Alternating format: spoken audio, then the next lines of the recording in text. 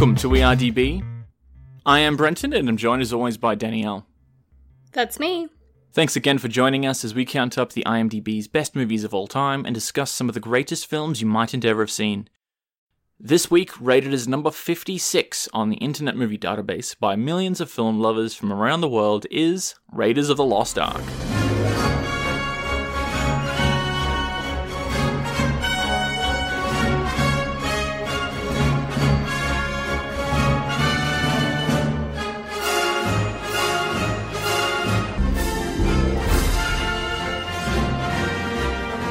Released in 1981, starring Harrison Ford as the lead, Raiders of the Lost Ark is an action-adventure movie set in 1936, well, all over the world. He's an archaeologist who goes to Egypt and Nepal, and it opens in Peru. I mean, hell, it's Indiana Jones. So I think this is mostly set in Egypt. I'd say it's mostly set in Egypt. Yeah.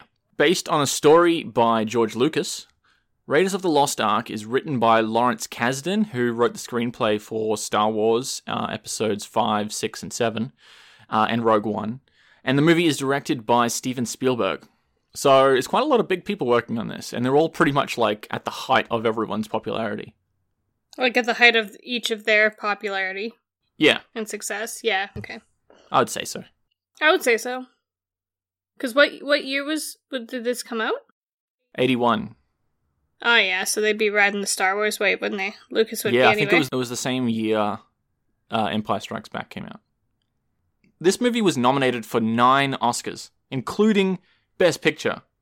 Raiders? Yeah, and it won 5. So it won a Special Achievement Award, just like the original Star Wars movies did, and I think it deserves that one, because of its pop cultural influence and what it actually did to the sort of the industry and the genre, but I don't think this is Best Picture worthy. So what was that award? What was it? It's a Special Achievement Oscar sort of thing. Special Achievement Award. For what? Oscar. Having like a significant contribution to the film industry, I think it is. Mm. I think that's what it is. I don't know if they still give those out. They don't give them out every year. Now, with a movie like this, we generally like to just give a sort of a rundown of a brief idea as to, if you don't know the franchise, we'll just show you sort of a blueprint as to what that looks like, just so that you have some idea as to how many installments there are and such. So this is the first installment of the Indiana Jones series that sees Harrison Ford play the protagonist, Dr. Colonel Henry Walton Jones Jr., and his friends call him Indiana Jones. I'm not sure why he's called Indiana. I think it's mentioned in the third one, but I don't remember why. They said that was the dog's name. Oh. And he really liked the dog. Weird. So there was a prequel to this movie released 3 years later, Indiana Jones and the Temple of Doom. It's set a year before Raiders in 1935.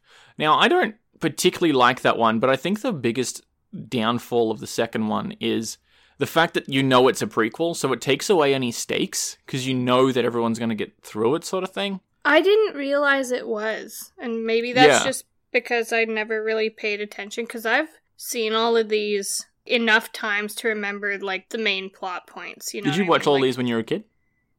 When I was a teenager, yeah. I think I started getting into them when I was, like, 13. Okay, so this is the second time I've seen through it, and I watched all 4 of them in order to do this episode. The first time I watched through all 4 of them was about 3 years ago.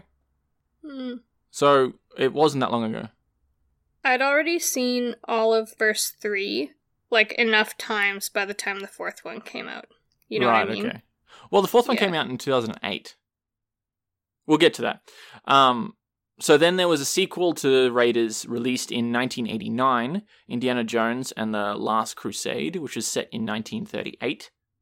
And the 4th installment that everyone was asking for came 19 years later in 2008, and that one is set in 1957. So even the original trilogy was actually released over an 8-year period. Like, they didn't cram them out. He surprisingly, though, like, he didn't age terribly.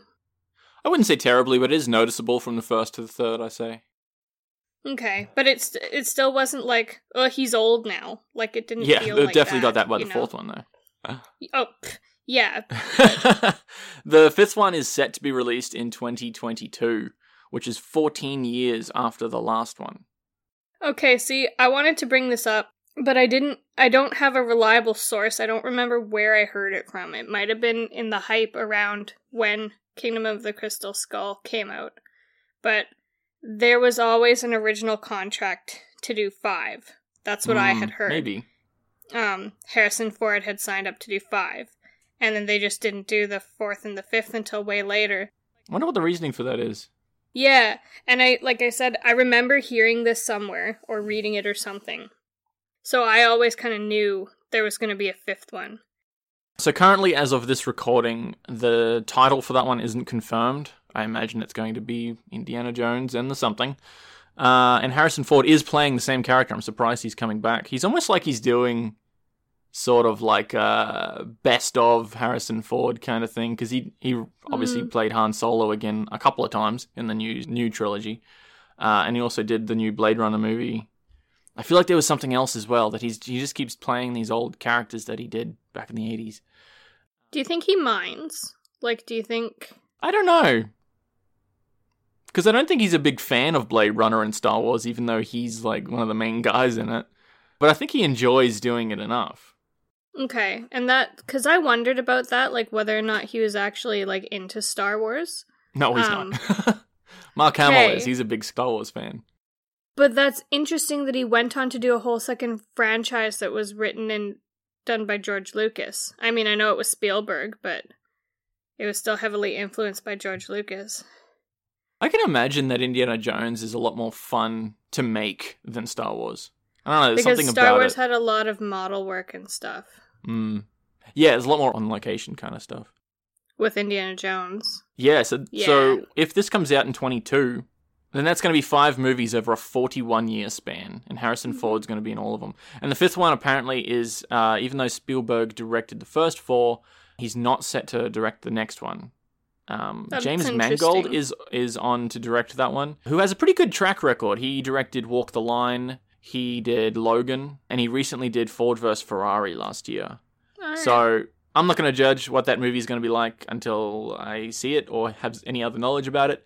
I just hope it's still got the same kind of feel, you know? Yeah. Because the 4th one definitely had the same feel. And I think that's because it was Spielberg. A lot of people would argue with that, because this is a very beloved series. Yeah. I feel like, actually, the 4th one was a bit less tacky than the other ones. Like, it was tacky enough that it still fit, but it was a bit less tacky. You know what I mean? I think it really fit. So, I don't particularly like Raiders. I think it's like, if anyone actually truly likes this movie, you have to ask yourself the question, how old were you when you first watched it? Because I think it's purely nostalgia. It's just purely nostalgia fuel for why this movie has a legacy. Because rewatching it, if you try to think critically about it, it's not a good movie. I think I like... What was it? Last Crusade? What's that one called? I would say Last Crusade's the best for me. I like that one best. And I'll go into more reasons later. So we're going to have before I go diving into Raiders, I'm going to give just a brief my idea on the first 4. And we'll have a bit of a discussion around those. But I like the 3rd one the best, Last Crusade. And I think that's because it's most fun. Because there's parts where they're like solving riddles and figuring out clues and things. And Raiders, the best parts of Raiders, I think, has that as well, where they're trying to figure out, you know, the fact that the bad guy didn't see the other side of this medallion, so he doesn't have a different clue, so therefore Indy's looking in a different place. That's really fun for me in Raiders. And the second one doesn't have that at all. The 3rd one's a bit more clever than the other 2. Yeah. It's fun for me in the 3rd one to watch them think and figure these things out. Well, and I love the interplay between Harrison Ford and Sean Connery. Yeah, the dynamic between them. Yeah, I love Dr. Jones Sr. And it's a very different kind of interaction, because in that one, he really doesn't have a female companion for a lot of it. Well, yeah, he does. There's that blonde chick. Dr. Schneider. Yeah.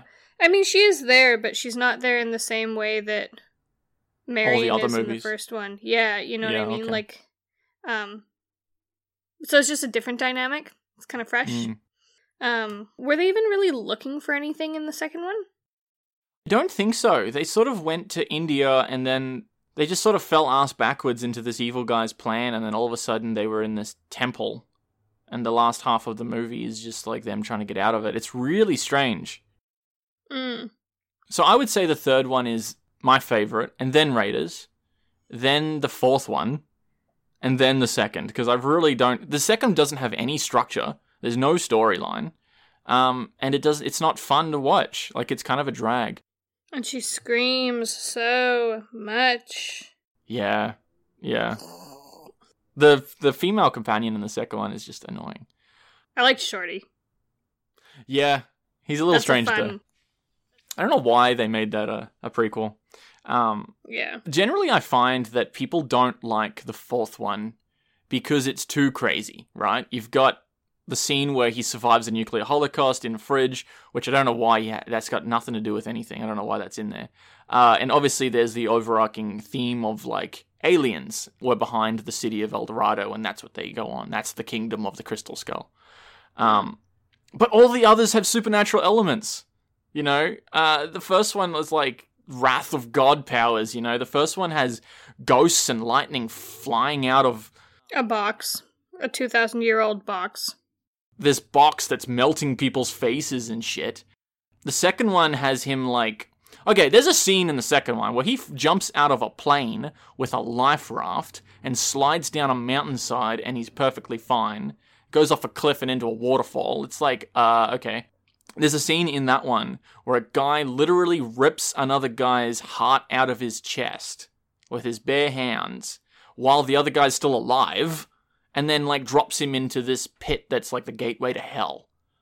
And it's like, okay, that's fine, right? And the third one obviously has them looking for the Holy Grail, and they come across this guy that's been alive for the last 700 years. And then people are having problems with the aliens. I was going to say, so all that's plausible, but not aliens. Yeah, so I just think that if you don't like the fourth one, then I think people didn't really like the fourth one is because they grew up since the original trilogy and realized how crappy these movies actually are. Because I think the fourth one actually feels a lot like the original trilogy. It was actually a really good continuation of these cheesy action adventure movies from the 80s. It's just that you're not looking at through those rose-colored glasses anymore. So I think if you looked at it critically, I would give this movie a 5 out of 10, meaning that it's better than half of all movies ever made. But it's also worse than half of all movies ever made. It's average. It's perfectly fine. It is tip of the bell curve for me. As someone who has seen it for when you were young, how do you feel about what I just said? I'm trying to think of how, like, I mean, am I, like, upset and like, you're full of shit? No. Like, that's a perfectly adequate sentiment to hold, and I think logically speaking, you're probably right. I'm just trying to think, like, there's a reason why I really like these movies, because when I was a teenager, I said, I like superhero movies, I like fast car movies, and I like Indiana Jones. And that's what I liked.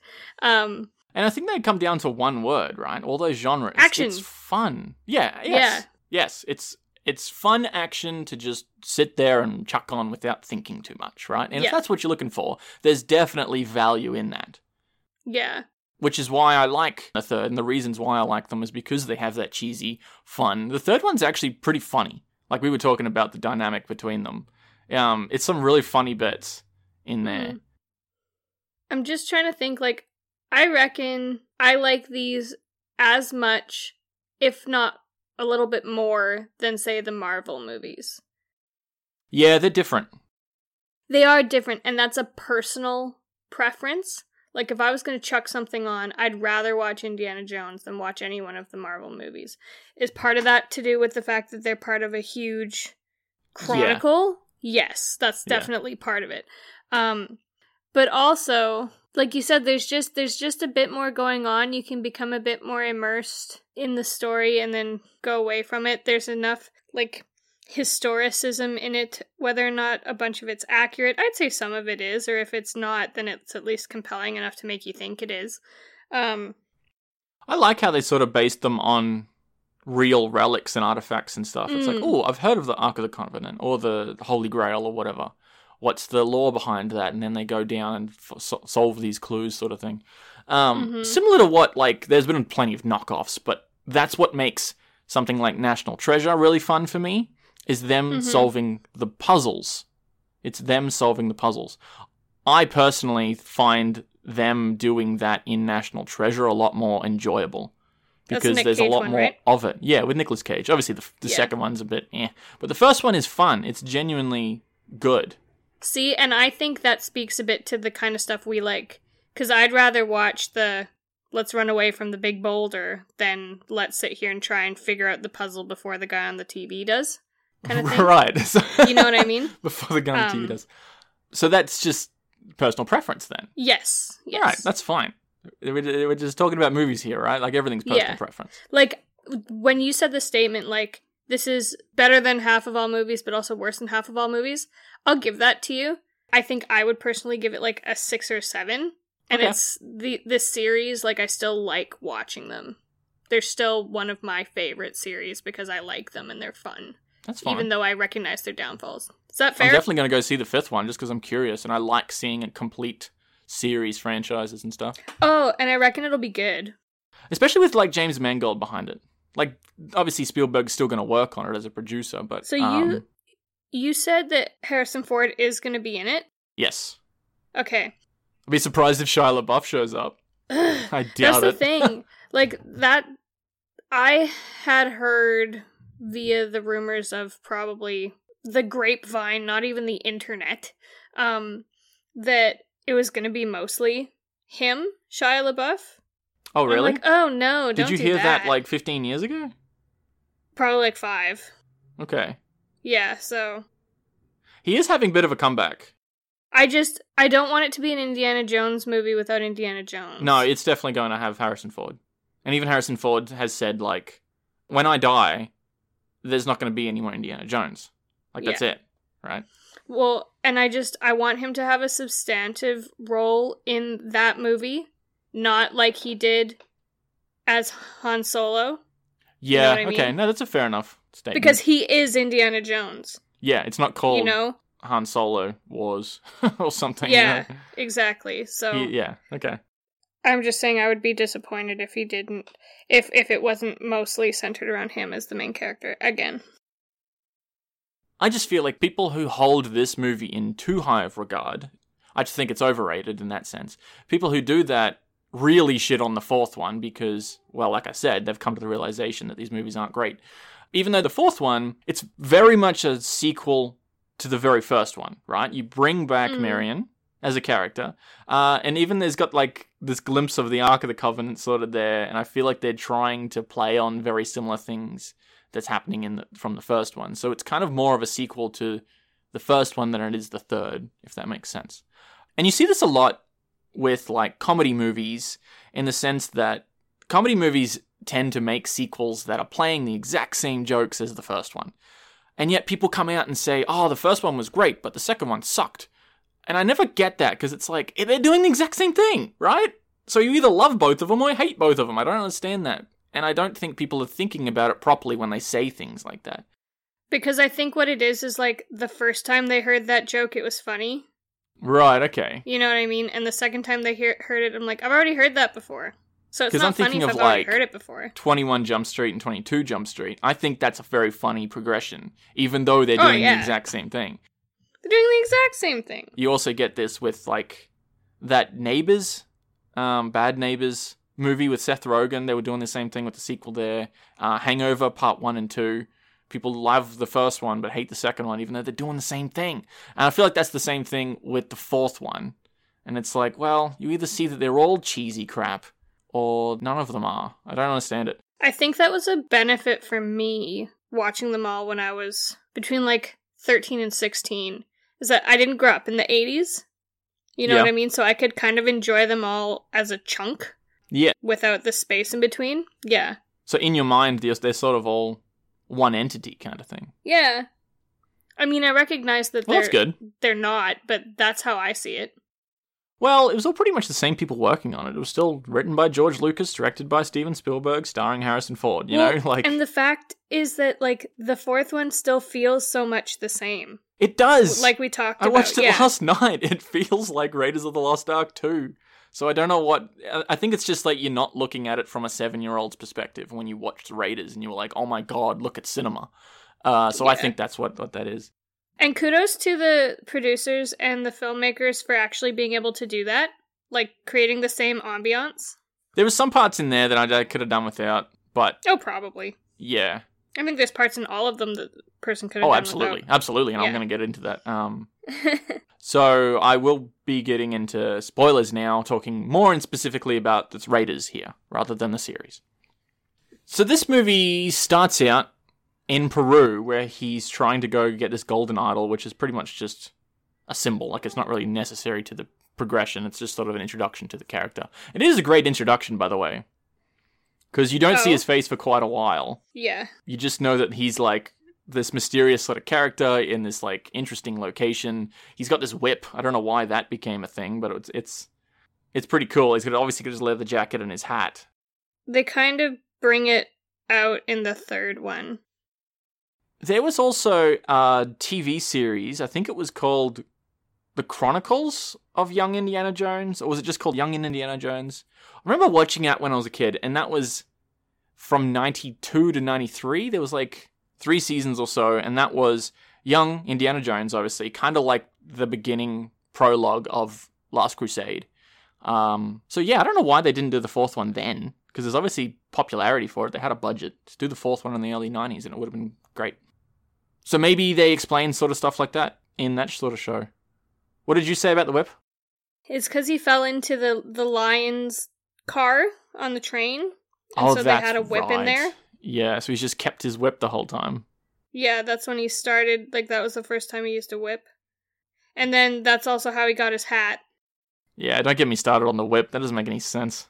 So he flings it onto things, and then he swings, and then somehow it detaches when it didn't detach while he was putting his weight on it.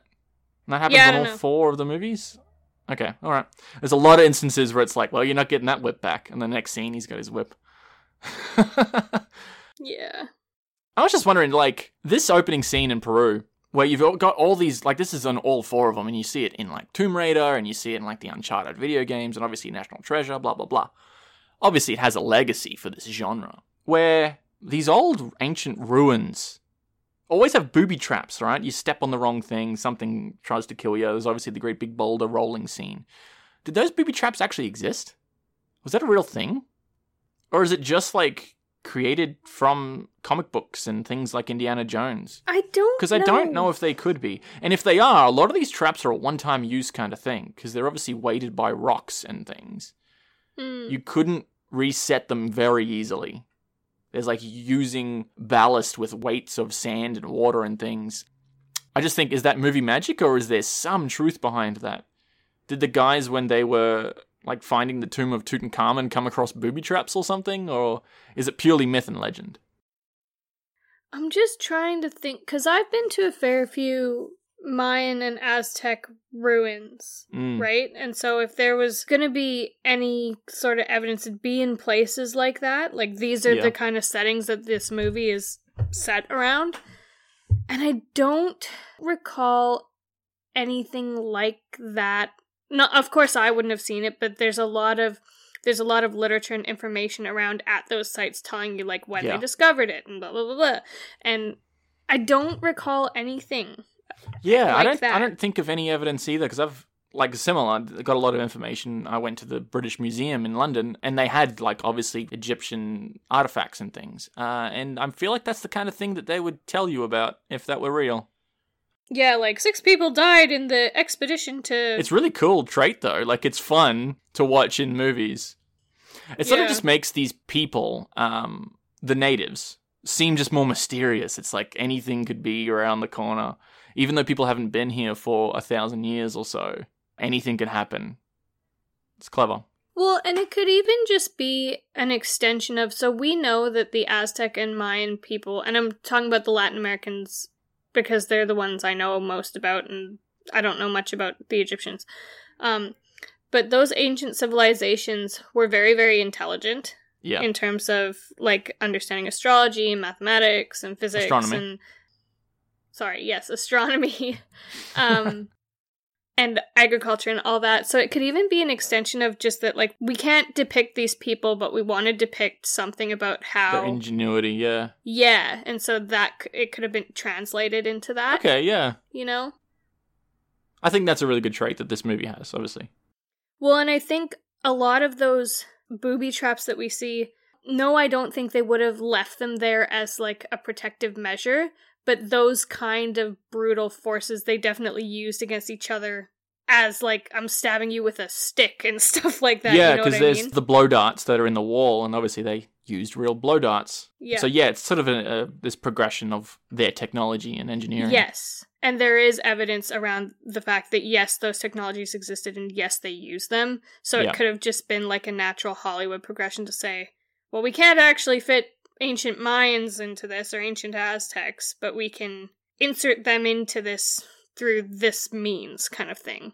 Yeah, so I don't know what's actually original depicted in this movie, meaning that, like, even the character of Indiana Jones, was he inspired by a bunch of different avenues or like a pulp character, or was he completely original with all these original ideas? And knowing George Lucas and Spielberg, it's probably the first one, taking inspiration from a lot of other places, so... I don't want to dive into giving them the full credit for doing things like that, like creating this character and showing these booby traps and things, but they definitely, I stand by the fact that they absolutely deserved the Special Achievement Oscar that they got because of what they did with that information. It's similar to what we were talking about with Star Wars. It's like, George Lucas ripped the hell off with Star Wars, but what he did with it, the guy was really quite brilliant with what he was able to do with the source material.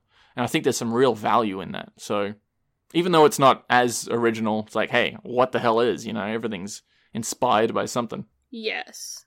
And I can absolutely see why somebody would look at an archaeological expedition as a basis for an action movie.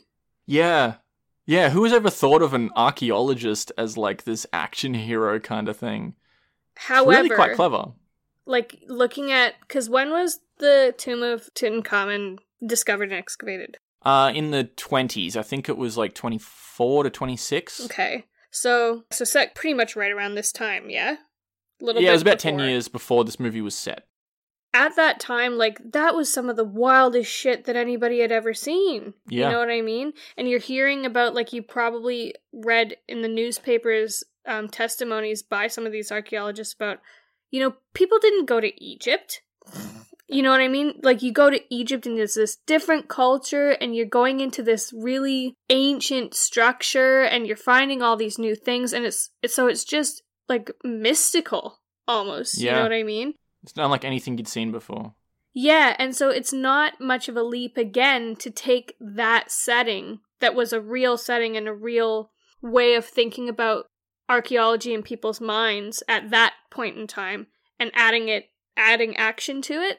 You know what I mean? Think that's a very important point when you're looking at Indiana Jones in context, because that's what made things like Universal's monster movies like The Mummy so appealing, because the original one with Boris Karloff came out in 1931. I've seen that movie. And they go to have an expedition in Egypt. I think I've spoken about this before on a Charlie Chaplin so episode. Again, it would have been... But that was like 5 years after the guys actually went into that tomb. So it's so recent in the audience's mind. It adds a level of context to it. Yeah. Anyway, getting sidetracked. There was one thing about this movie, because when the first time I watched them, all the movies sort of blended together in my head, because I watched them all pretty close together. But now that I've seen them a second time, I can pretty much distinct, this is from the second movie, this is from the first. But all three of them sort of just, all the time, just made me go, as if that would happen. There's so much that just makes me go, really? Like, it's not how that works. Were you able, though, to sit back and be like, yeah, it's horseshit, but it's still amusing. Yes, horseshit. like the analogy that you said, where what you were talking about, Fast and Furious movies or MCU or something, you were talking about just like turning your brain off and just having fun with it. And that's fine, right? But if you're looking for this to be set in any sort of reality, which I was, because it's based on real things, right? Yeah, at least you were initially. I was initially. Yeah, because you were sitting through the first one, you're like, this is bullshit, and I'm going to have a lot to say about this. And then by the it's end just of it, like you're just, everything that happens. It's kind of like that scene from Star Wars, the very iconic one from the very first movie, where Harrison Ford says he uses the word parsec as a unit of time, when, if you think about it, it's actually a unit of distance. Where, if you're just watching the Goofy movie, you don't pick up on it, right? It's just a thing that they say, and it's like, oh, that makes sense, blah, blah, blah. But if you actually stop and you think about it, it doesn't actually make any sense. That's this whole movie, right? It's like, if you don't think about it, it's fine. But if you actually do think about it, it doesn't make any sense. Okay, well, let's get into that, because I'm like, I don't think it's that bad. There's the scene where you're introduced to Marion, and she's in a drinking game, for starters, basically to show off that she's a badass bitch, and she's been living in Nepal or something for like 10 years. And then the very next scene, she's like, okay, for starters, in that she loses, if you think about it, because a drinking game is a back and forth. You go once, I go once. You go twice, I go twice. And the guy that she's versing obviously started first, so he took his drink, then she took one, they both barely standing up, and then he takes his last drink and knocks over, and she needs to finish that last drink to win. And everyone says, oh, you won, and it's like, no, you have to finish that last drink, otherwise you don't win. It's a tie, you won on a technicality, whatever. If you watch it again, you realize that she doesn't actually win that drinking game. Anyway, and then the very next scene, Indy shows up, and then the bad guys show up, and hijinks ensue, and the place ends up burning down. But that's like a 15-minute scene, and I'm just thinking, you'd be wasted the entire time. She almost destroys the medallion because it gets thrown into the fire, and the whole thing, it's just like, really? As if? I don't know. She'd be so drunk, the whole scene ends up in a shootout, and she seems fine. And sobered up, and she wouldn't be at that point. It bothered me more than it probably should have. Yeah. That tends to happen with you sometimes. But I feel like there's a lot of those throughout the whole movie. Like, she gets kidnapped later and taken to Cairo towards the end of the movie. I didn't really understand why the bad guys stole her in the first place. He gives her a dress and then says you can leave or whatever, and she ends up leaving later. Yeah, because they went into the effort of actually transporting this girl to another country when they even say that she has no use. Because they already have the information that she could have possibly given them. They already had it before they took her there. The bad guys? Yeah, so I'm like, is she bait? And it's like, well, no, because you thought that he was dead. Whatever. The whole movie is just like, whatever, forget about it. It's like, why is there a German... Maybe you can answer this, like, legitimately. This isn't me just picking. Why is a German political party wanting to dig for relics in Egypt? So... Or is it just that Nazis are bad guys, let's make them the bad guy in every movie? Literally every movie is about Nazis. Alright, so first of all, what year is this set? This is 36 and the next one's 38? Like the last one's 38? This one is 36. The second one was 35, and the last one was 38. So all this is happening before the war. Anyway. Yes, but the Nazis were around. Yeah. So they said Hitler wanted the Ark of the Covenant as like a weapon. Right, so he wanted to harness the power. He wanted to harness the power of God that could come out of it because in all of the text and literature that surrounded it, it's like it unleashes like fire and lightning and the wrath of God. And whoever holds it is all powerful kind of thing. I feel like that's the storyline for a lot of movies. Like, look at the MCU with the Tesseract. That's what they were doing, like Hellboy. There's a bunch of things that the Nazis are always trying to harness the power. We want this thing so that we're all powerful. Yeah. The Nazis in particular. Like, if Hitler was actually doing everything that movies have ever said, like, he's a very busy guy. Well, it's the same reason why he wanted the Holy Grail. He wanted to make his armies immortal. Right, okay. Yeah. There's a catch there at the end of that one. It wouldn't have worked out, but, we don't have to get into that. Yeah. You see, even when Indiana Jones shows up at that excavation site, so he's on the excavation site when the bad guy doesn't know that he's there, right? He's got this element of surprise, which he blows a couple of times, by the way, in a dumb way. And wasn't trying very hard. Like, how did nobody notice them? But anyway. Yeah, like, he ends up getting caught in that scene due to carelessness, and it's kind of infuriating in a couple of ways. But he's there without being caught, and he's wearing sort of similar dress to what everyone else is, so he blends in. But while everyone else is digging, he sort of just gets changed into his very iconic Indiana Jones look. And he's standing up on the rim so everyone can see him with his hat and his leather jacket that stands out. And it's like, why did you do that? You got changed out of incognito? What for? Just so that the audience can recognize that you're Indiana? And then he opens this thing up, and you've got this chamber that's full of snakes, which apparently hasn't been opened for thousands of years. Also, I don't think the jackals would have been carved like that. I don't think anything would have been anything in this movie. Okay. I'm just picking nits, but anyway. Yeah, okay. I guess I am as well.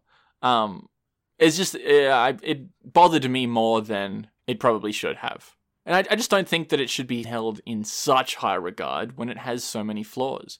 I think this movie is dumb. It's actually really dumb and very predictable, even if you've never seen it before. Just probably because of the things that have come since and that are playing on the same things. Like, this might have been where all those cliches came from, and that's probably why it was the original cliche. Yeah, so it's probably a little unfair for me to say that. But I do think it's dumb. Like, it's not really clever. I think the third one's clever, and that's why it's my favorite. But it is fun, though. You can't deny that this one's still fun. Parts of it. Other parts I could fast forward over. Fair enough. There's a car chase at the end of that excavation scene.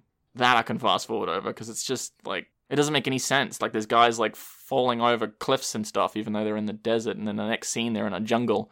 And it's like, do you not care about continuity whatsoever? Oh, yeah. I'm not usually this nitpicky about a dumb movie. Like, this whole podcast, there's only been, like, 2 or 3 movies that I haven't really liked. Like, even at the beginning, he's running toward the plane, and it's like he's running toward the water, and then he has to run toward trees. He's yelling, like, start the plane, and he can't see it Yeah, yet. He's running through the jungle, and then the next shot, he's running across a field, and then the next one, he goes into the jungle again, and then he's on the plane. I don't know. Yeah. But again, if you don't think about it, it's okay. It made me say as if a lot. That's all. It's as if the movie. But it has fun charm. So, did you have any questions about what the Ark of the Covenant I did have to ask myself that, because I'm like, what is the Ark of the Covenant exactly? Because I've heard of this. And he does explain it a bit in the movie, just so that the audience does have some background. So it's basically just a box that was made to hold the 10 Commandments? Yeah, so it was made by the Hebrews who accompanied Moses to Mount Sinai. So that's where he went up on the mountain, and God gave him these 2 stone tablets with the 10 Commandments on it. And then I didn't realize, I never read about that bit, but apparently he smashed them. Yeah, the tablets. So I remember reading, because I went to religious school and I read the Bible and stuff, but I remember there being the original 10 Commandments, he smashed them, and then there was a second set of 10 Commandments.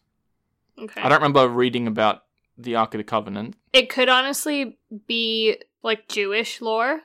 It could be more important in Judaism than it is in Christianity. Okay.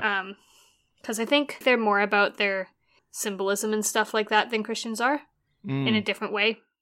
Anyway, so yeah, this box is a wooden box that's covered in gold and decorated, and that these bits of rock were put in and then carted around the desert, and at some point it became imbued with magic and the power of God. Yeah, that whole ghost scene at the end of this really took me out of it, because it's like, okay, if I was already forgiving a few things that were still set in reality, this is where you've lost me. Because there's lightning coming out, and the only thing that can save you from the lightning is closing your eyes. I do wonder how they did that special effect ago, with the guy, like, melting his face. Another one, like, turns inside out, and another one, like, he ages until he dies, sort of thing.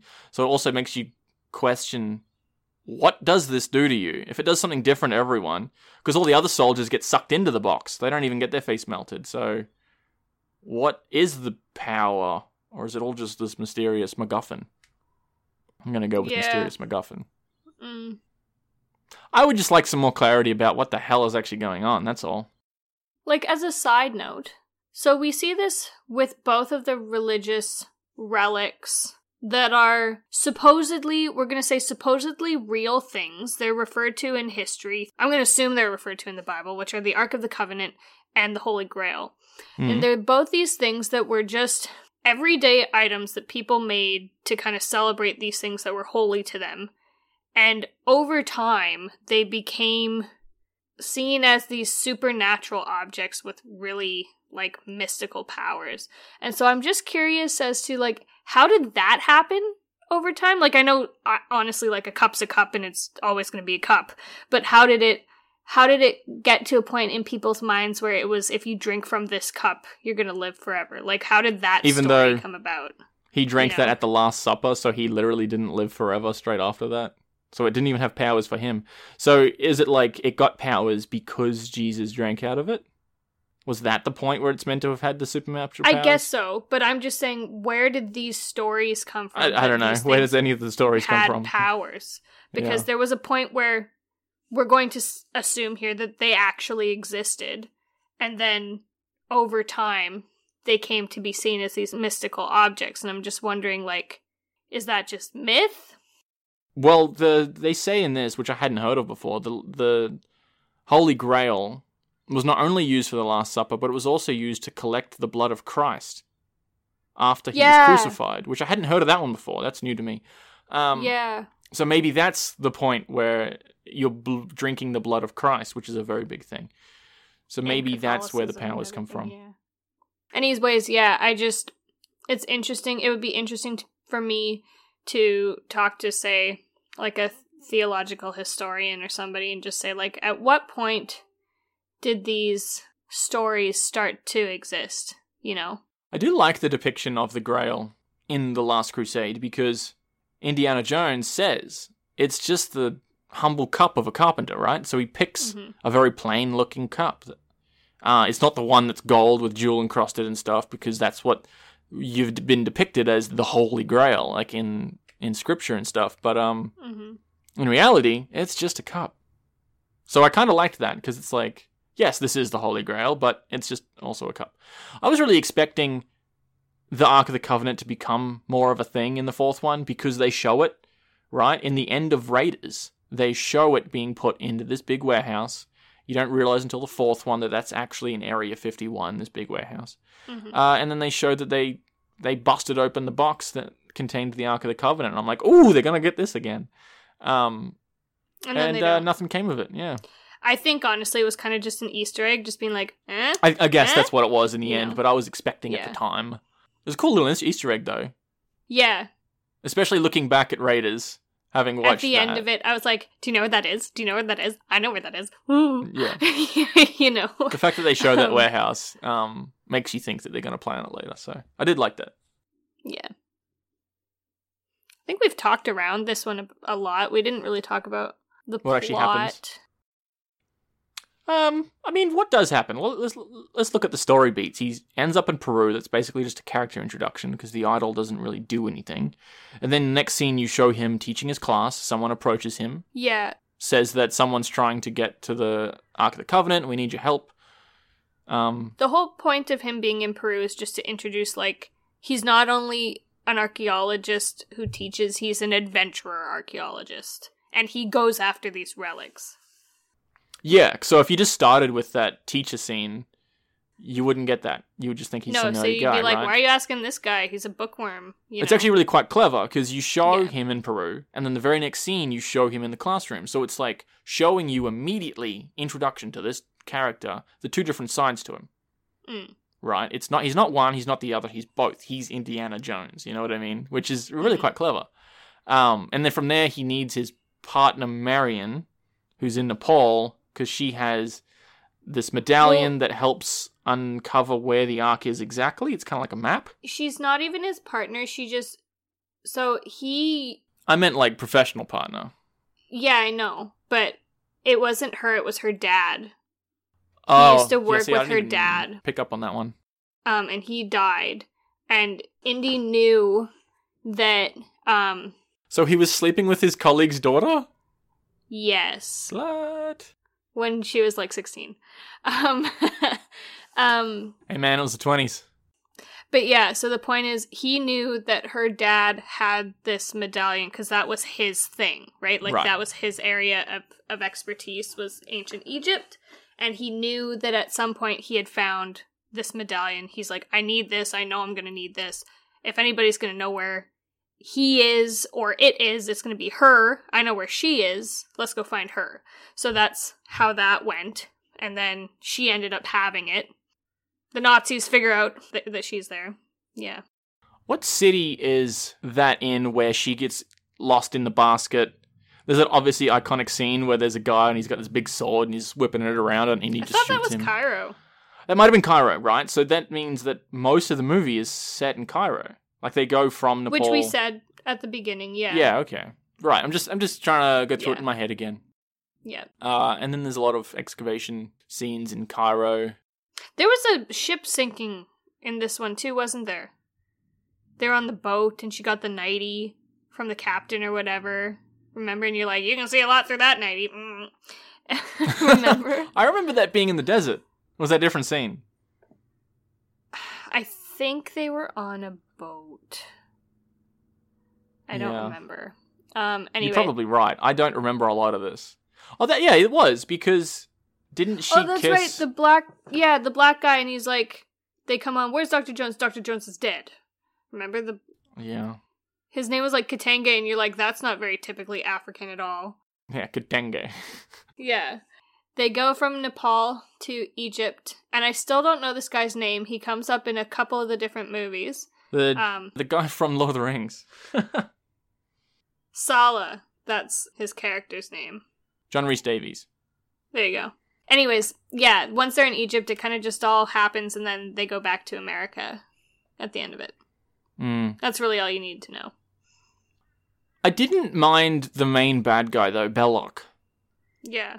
In the sense that he's pretty much just a professional archaeologist as well. Like, he's got that cliche line where he says, we're not so different, you and I, you know?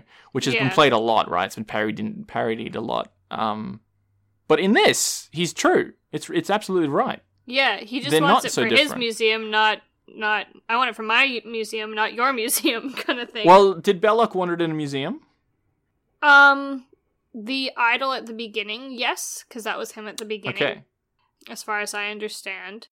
But I think it's believable motivations. Like, if the villain here was Hitler, and he's trying to get the power to use it himself, rather than having another, like, scientist, basically, I think it's a really good villain character, and it's compelling, and has believable motivations, which I can respect. Yeah. So, in conclusion, I think it's overrated, even though it's perfectly fine. It's fun and charming if you want to turn your brain off, but I don't think it deserves to be like a Best Picture contender or something. And all four of them are they're pretty equal in my mind. What number was this? 56. See, I agree with everything that you said. I still think it deserves to be where it is. Purely for the pop culture influence? Pop culture influence and the enjoyability that people get out of watching this franchise. Okay. No, I'll give it right? that. Like, I believe it deserves to be in the top 100. There are ones that we have seen that, like, basically, to be blunt about it, as shit as this one can be, it's a lot better than some of the other ones that are ranked higher than it. That's probably very well said. I think. You know? Yeah. I didn't really like Gladiator. That's probably the worst one that I've seen on the list. And that's like 40-something. See, and again, I like tacky, like, blown-up action movies that have a lot of, like, production fluff value, basically. Yeah, so, like, I really liked it. Okay. For the same reason that I like this. I like watching those movies that I think to myself, it would be fun to work on that set. Yeah, okay. You know what I mean? Like, everyone was dressed up like Romans. That's cool. You only see that in Hollywood, you know? Yeah, we did talk about that on Gladiator. We have been Danielle and Brenton again this week. Thanks for joining us. Feel free to subscribe wherever you get your podcasts.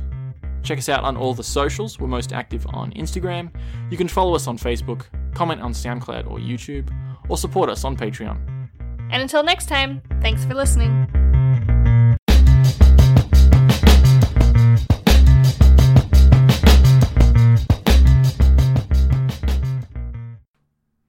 Dun, dun, dun, dun, Yeah, pretty much. So this was called Raiders of the Lost Ark, and then when the sequel came out, they're like, you know what, we're going to call it Indiana Jones. It's kind of similar to what they did with Star Wars, where they changed the name later on. But it was released as Raiders of the Lost Ark. Not Indiana Jones and the Raiders. Yeah, it was changed later. Gotcha. Just watching through the four of them again and doing this episode of the podcast is getting me more excited to watch the fifth one. I will be interested to watch it when it comes out. Harrison Ford will be 80 years old. Fuck. I think he's doing okay, though. Yeah, I think he's looking to slow down, maybe. I don't know. God, he was way older than Carrie Fisher. Oh, yeah. He was like... I'm trying to think how old he was when he was in the first Star Wars. He was like 38. Because how old was she? She was like 23. And he was how old? 38. Yeah. Alright, that's 15 years, yeah. Far out. So he was like 40 when this first movie came out. Raiders of the Lost Ark. He didn't look it. No, he didn't. No, I'll give him that. But maybe that's because I'm used to old Harrison Ford. So anything younger than that looks younger. Maybe. I feel like to me he didn't look much over like 30, 35 at the most. 33, you know. That's impressive. That's a pretty physically demanding role for somebody that age. Nowadays, I think give those kind of things to people in their 20s. When did the first Star Wars come out? 77. 77, yeah. Carrie Fisher was 21. How old was Mark Hamill? 25, 26? They're meant to be twins. Oh, that's right, yeah. Yeah. Man, we've talked about completely Star Wars forgot a lot that. in this. Huh? I said, man, we've talked about Star Wars I think that's a a lot natural in this. conversation progression when you're talking about series written by George Lucas the same year that Empire comes out with Yeah. Harrison Ford. Mark Hamill is 5 years older, so he would have been 26. That's a good guess. She seemed older, though. Like, she didn't seem 21. I think this episode's gone on a bit long. We're just Yeah. rambling at this point.